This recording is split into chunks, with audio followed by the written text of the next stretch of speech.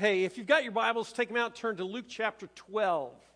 Luke chapter 12. We're in this series called What's in a Story, looking at truths that Jesus taught in the form of a story that have the ability to transform our lives, really to revolutionize the way that we think. And Jesus did it with a story. If you've got your Bibles out, and feel free to take one out of the pew or whatever, if you look in the first few verses of Luke chapter 12, you'll find that there's this setting. Jesus is in the middle of thousands, literally thousands of people, Luke says, and he's teaching his disciples. There's all kinds of stuff going on, all kinds of people around, and Jesus begins to teach. And if you look at those first 12 verses or so of Luke chapter 12, you'll see that Jesus kind of buzzes through a whole bunch of important stuff. He says to his disciples, man, be careful that you're not like the Pharisees. Don't be hypocrites. Don't let hypocrisy get into your life, because once it gets there, it permeates everything. It acts like yeast in dough. It just spreads out. Don't let that happen. Be consistent. Jesus says to his disciples, don't miss this fact. Nothing is hidden from God.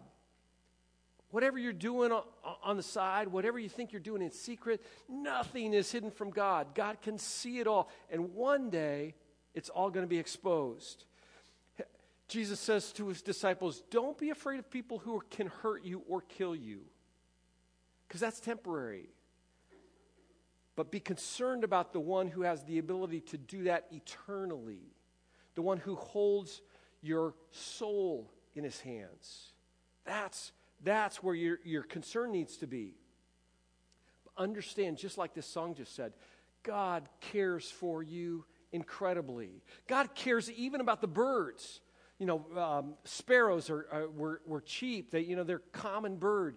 And Jesus says, God knows when a sparrow falls. He cares about you lots more than that. God knows the number of hairs on your head. Now, that's easy for me, right? But for most of you, that's not the case at all. God knows the numbers of the hairs on your head. If he knows that, understand that he cares about you incredibly. Jesus says to his disciples, hey, if you stand with me, if you acknowledge me in front of other men, here's what I can tell you. I'm going to acknowledge you before the angels of God. Think about that. Think about Jesus surrounded by angels and saying, I know you. Yeah, I know you. Jesus says, you acknowledge me, I'll acknowledge you before my Father in heaven. If you deny me, I'm going to deny you as well. And the last thing he says as he's teaching through those first 12 verses, he says, don't deny the reality and the power of the Holy Spirit. The Holy Spirit is the one who's going to give you words when you're put on trial. The Holy Spirit is going to be the one who speaks through you on a daily basis. Don't deny the reality, the power of the Holy Spirit. We could probably spend a couple of weeks just on those first 12 verses. But what I want to do is just kind of set the stage. Have in your mind this picture that Jesus is in the midst of these thousands of people, and he's talking to his disciples, teaching them, and an interruption happens. And the way I want to tell that story today is for you to take a look on screen at a video that came from England. So this is kind of like the English version of the message.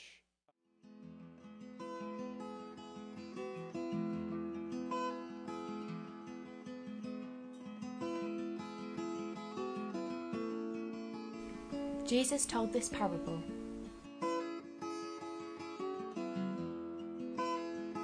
This one bloke was loaded, a load of money and a load of land. I'm not talking about that virtual stuff either. It was a whole county of farmland.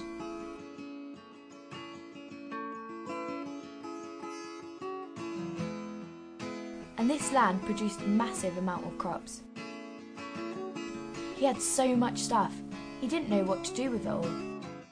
So he was like, I'm going to build a whole load of buildings just to store all my stuff in. I'm talking even bigger buildings than the one I already have. and then I'll have a place for all my crops, grains and other goods. So we had stuff everywhere. I think I've seen some houses in Exeter like this.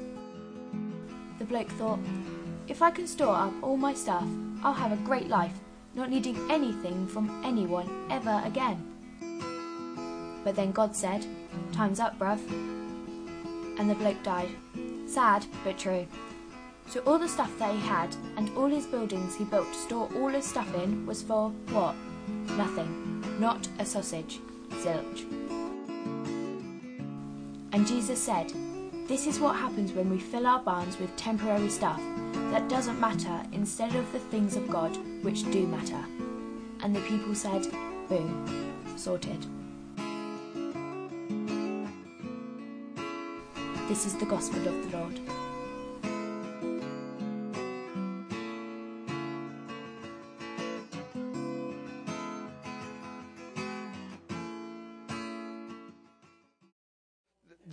There's one thing that happens, though. There's something that happens in between what I told you in the first 12 verses and when Jesus tells that parable. If you've got your Bibles and you look there, what you'll find is that in the midst of Jesus teaching the disciples, so he's there talking to them about all this stuff, this guy comes up and interrupts him and says, hey, Jesus, tell my brother to divide my father's estate with me fairly. He's cheating me. And it's like, wait, where'd that come from? It's just this totally random thing that this guy comes in and he comes. Now, why does he come to Jesus? Because Jesus is a rabbi, and in the Jewish culture, the rabbis could actually make a pronouncement. They could give a legal judgment that would be legally binding for the people who followed them. So he comes to Jesus and he says, there's this inheritance issue and you've got to fix it because my brother's cheating. He's cheating me. He's not treating me fairly. Now, if you can kind of put on your hats and look at those verses in Scripture and read what's in the white space. Okay, that's the white space is the place between the letters, you know, when you're reading between the lines, and see what happens. There's some things going on. The dad's death is fairly recent because his estate would be settled fairly rapidly in Jewish culture. So this guy is not grieving his dad. He's worried about the stuff that he's not getting in that. Inheritance law in the Jewish culture was pretty simple. It was simply this. However many sons there were that many shares of the estate plus one. The oldest son got 2 shares of the estate. Everybody else got 1 share. So if there were 3 sons, there would be 4 shares to the estate. The oldest son would get half of the estate. The second son would get a quarter of the estate. The third son would get a quarter. That was the law. It was a pretty straightforward kind of thing. This guy, for whatever reason, thought his brother was cheating him. We don't know if he was or not, but he thought that. One of the things that you'll find in the white space is that this guy's brother is probably in the crowd. He's probably a part of the multitude. Because why would he come to Jesus except to have Jesus shame his brother into making things right? So there's this awkward tension that exists when this guy makes this statement and says, "Teacher, tell my brother to divide the inheritance with me." And Jesus does something really interesting. He doesn't really answer him at all. He says to this guy, "Hey man, what's the deal? Why are you coming to me as your judge and arbitrator? Why are you doing that?" And then he turns back to the disciples and begins to teach. Do you have the picture that it was one of those incredibly awkward moments? Wrong guy, wrong setting, wrong question, wrong stuff, all of that together. Jesus hears the question and says, "Why are you asking me?" Turns around, goes back to teaching, and this guy is standing there. But then Jesus launches into this parable that we just saw on screen about this guy who was this wealthy farmer who had all this stuff. He obviously had lots of supplies, lots of ability to farm, and And he has this incredible crop, a crop so big that his barns can't hold it. He doesn't have any way to use everything that has come in. So he has to decide what to do. And he makes the decision that he's going to tear down all of his buildings and build bigger ones so that he can harvest this crop, hold on to it, and then use that crop for the rest of his life. He can essentially take it easy, eat, drink, and be merry, set aside all that, and that's the story of this guy's life.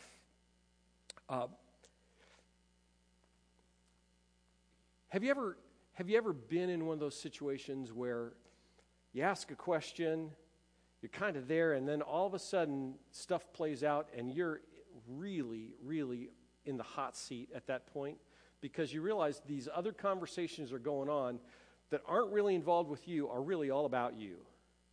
This story that Jesus told is told for the disciples. It's a parable told for them, but it's to expose what's going on in this guy's heart.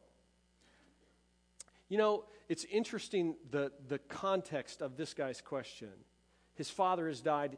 He wants the estate to be divided fairly between he and his brother. Just as an aside, let me say this. Crazy things happen when it comes time to settle an estate. Anybody been there, done that? People who love each other, all of a sudden, when you're going through stuff that was never your stuff to begin with, people feel like, I've got to have that, and I've got to make sure that they don't have it. And it causes division and separation, and oftentimes it blows up families. Don't let that happen to you. Don't let that happen to you. I remember going to the estate lawyer with my mom and dad. This is probably 6 or 7 years ago. My mom was still alive. We're going through the stuff, and we're talking to the lawyer, who was great, godly woman. And she said, you need to do all this stuff. You need to spell stuff out because it just makes it so much easier when the time comes to go through it. She proceeded to tell a story about these twin girls that were a part of case law in Ohio. They grew up, these twins never married. They grew up into their 70s. Their parents die, and their parents leave these two twin girls who never married over $7 million estate. So $7 million estate. These girls have been best friends. They live together in the same house. Incredible thing. And what happened was they got into a fight over their mom and dad's stuff. No other siblings. Everything's going to these two women. But they got into a fight. And you know what they got in a fight over? Their mom's spoon collection. You know those racks of spoons that you get when you travel to other states? Both girls had to have that spoon collection. And they ended up suing each other, tying up the settlement of the estate because of their fight over these spoons. The case came before the judge, and the judge said, okay, tell me what's going on. He said, you guys are fussing about this spoon collection. They said, yeah, I get it. Mom gave it to me. Go through the whole thing. The judge looked at him and said, you have $7 million. You can buy as many spoons as you want. And dismissed the case, and that was the end of it. Whenever we come to the time of life and we're going through stuff, we feel like we've got to have stuff that was never ours to begin with. It doesn't make any sense at all. Don't let that cause division and separation in your relationships. Jesus says, as he finishes the parable, take care and be on your guard. This is actually, Jesus says, take care and be on your guard against all covetousness, for one's life does not consist in the abundance of possessions. That actually precedes the parable. Listen to that. Be careful. Guard against a covetous spirit. A covetous spirit is a spirit that says, I see what you have and I want that. I see what you have and I want that. Jesus says, be careful. Don't let that have root in your life, because your life does not consist in the abundance of what you possess. Say that with me. Your life does not consist in the abundance of what you possess. Sorry about that. One more time. Your life does not consist in the abundance of what you possess. Do you believe that? Do you really believe that? Because, man, we try to build ourselves up based on the stuff that we have. We tend to find value, purpose in our life in the stuff that we have. A man's life doesn't consist in the abundance of what he possesses. You know what Jesus was implying to that guy who asked the question? He said, there's something far better than splitting the inheritance fairly. You know what that is? It's having a good relationship with your brother. That's so much better than getting the inheritance. There's something far worse than losing the inheritance, and that's losing your relationship with your brother. Relationships matter to God.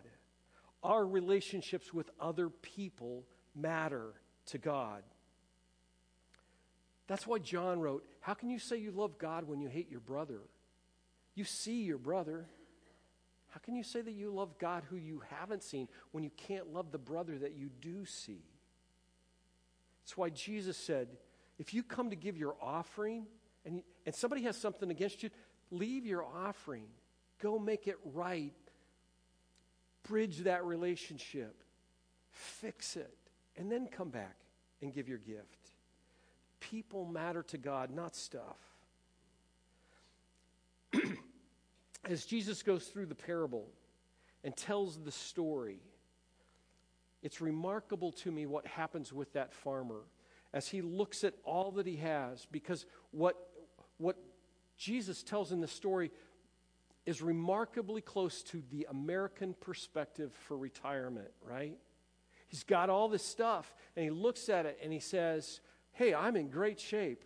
I can do whatever I want for the rest of my life. I've got all of this stuff that's my stuff. I've contributed to my IRA, my Keogh, my Roth. I've paid off my house. I don't need to work anymore. I can do whatever I want when I turn 68 or 65 or 50 or 55 or 75. The age doesn't matter. Look at the mindset. The guy says, I have all I need, all I could want. I have nowhere else to put my money or my stuff. I'm set for the rest of my life. There's a whole lot of me and my in that perspective, and not much acknowledgement of anyone or anything else. Please hear me rightly. I'm not saying don't plan for the future. I'm not saying, now that's not what the Bible teaches. I'm not saying don't plan to have an inheritance for your kids and that kind of thing. What I am saying is don't fall into the trap of believing that you've created your own success, that you've earned the right to a life of comfort, that you will see the realization of all your plans and dreams. Because at the end of the parable, what happens? God says to this man, you fool, today your life is called into account. And who's going to get all your stuff? All that stuff doesn't mean anything. You're not going to be able to enjoy one bit of it, because today your life is called into account. Jesus finishes the parable by saying, so is the one who lays up treasure for himself and is not rich towards God. There are three things from the parable that I think are critical for us to just get a hold of. The truths that come out of this story that Jesus told. Your life doesn't consist in the abundance of what you possess. We've already talked about that for a second. The second thing is this. All stuff is temporary. Say that with me. All stuff is temporary. All stuff is temporary. We get so consumed with getting more stuff, and it's all temporary. I've got a garage and a basement full of stuff in my mom and dad's house that 7 years ago I said to mom and dad, man, we got to go through this stuff. We need to disperse it, need to use it. And my dad said, I'm not ready to do that yet. I'm not ready to do that yet. Well, now 7 years later, my mom's gone. My mom has died. My dad's in an independent living facility, and all the stuff is just sitting in the house. All stuff is temporary. Third thing, the only thing that matters is being rich towards God. The epitome of foolishness is to be rich in things for yourself and not rich towards the things of God. What's it look like to be rich towards God? What's that look like for us? It's that our heart gets energized, that our heart beats faster about the things of God rather than the stuff of life. It's when we see God working to change somebody's life, when we see somebody making a decision to follow Jesus, when we see somebody act in kindness that mirrors the heart of God, that energizes us more than a new phone or a new car or a new house or a national championship or whatever it is. Our heart towards the things of God means that our heart beats faster for things that make God's heart beat faster. What's it look like? It looks like whatever stuff that you have, you're using it for the kingdom and not for yourself. There is no sin in having stuff, but the stuff is there to be used for God's purposes, not for our own. The idea that God created us to be hoarders is stupid.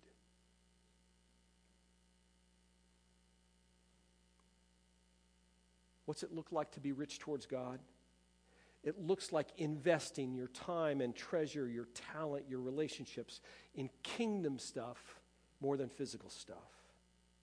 What's at stake for us this morning? What happens if we don't get this right? We live comfortable lives here on earth, and we die. And the comfort that we experience now doesn't mean anything eternally. That's what's at stake. God did not call us to lives of comfort. God did not call us to lives of security here on earth. God gives us the ability to live here so that we can pursue his kingdom, so that we can be his hands and feet. What happens if we don't do anything?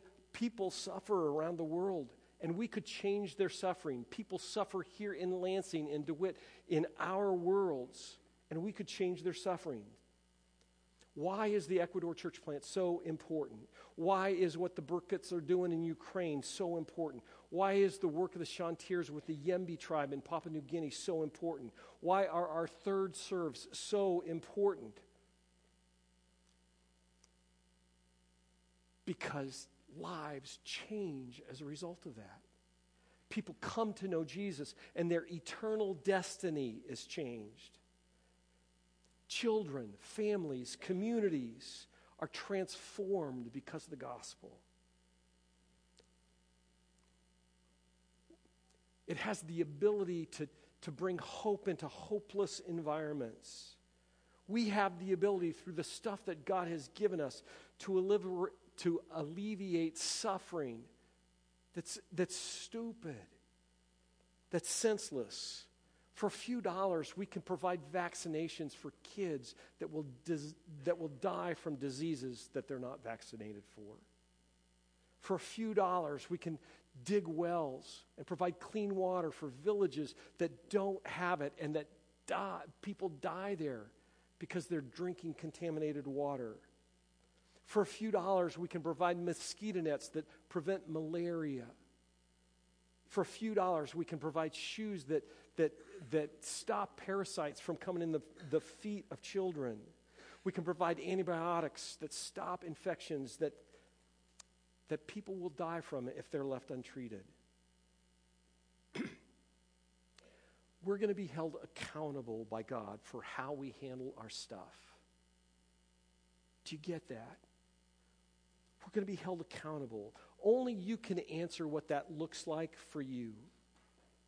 Just make sure that as you handle your stuff, that you listen to the Holy Spirit and that you don't base your opinion based on the rest of culture around and what's acceptable. Most every Sunday, we close the service with a song, and the song kind of ties into the message, and it gives us the chance to kind of plant a flag in the sand and seal that up. Today, here's what we're going to do. We're going to take up a second offering. The offering that we're going to take up is for benevolence needs that are here at North Point, here in mid-Michigan. This offering goes to be able to help take care of people who maybe lose their job and can't pay their bills. People who get sick and aren't able to do the things that they need to. People who have needs that you may never, ever know about. When we sing this morning, I want to invite you to come up and just place a monetary gift in one of the baskets over the front and let that be an expression of worship for you. I know lots of people don't carry cash or checkbooks or any of that at all.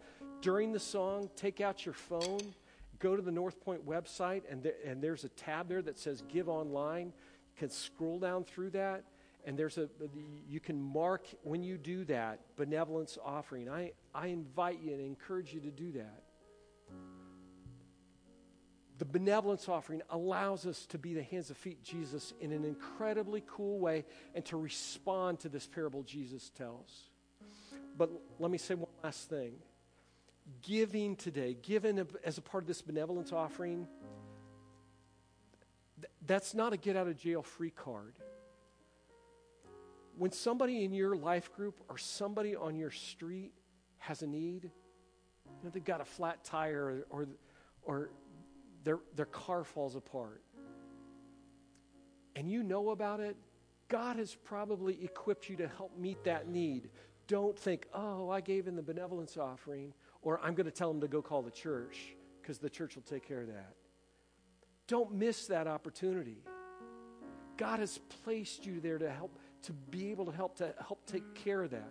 When you go to Meijer this afternoon and you see the lady who's putting stuff back because she doesn't have enough money to buy diapers and formula and food for her kids, don't think, oh, I need to tell her about North Point, the benevolence offering. Buy her stuff for her. Because there's going to come a time that we stand before Jesus and he will say, I was hungry and you didn't feed me and you had so much stuff. The heart of the parable that Jesus told is to recognize that it's not for us. It's to be used for God's kingdom, for his glory. Do it now. Do it daily. Live it out. Let's stand together. Let's sing. Let me pray first. No, I'm going to pray afterwards. All right? Let's sing.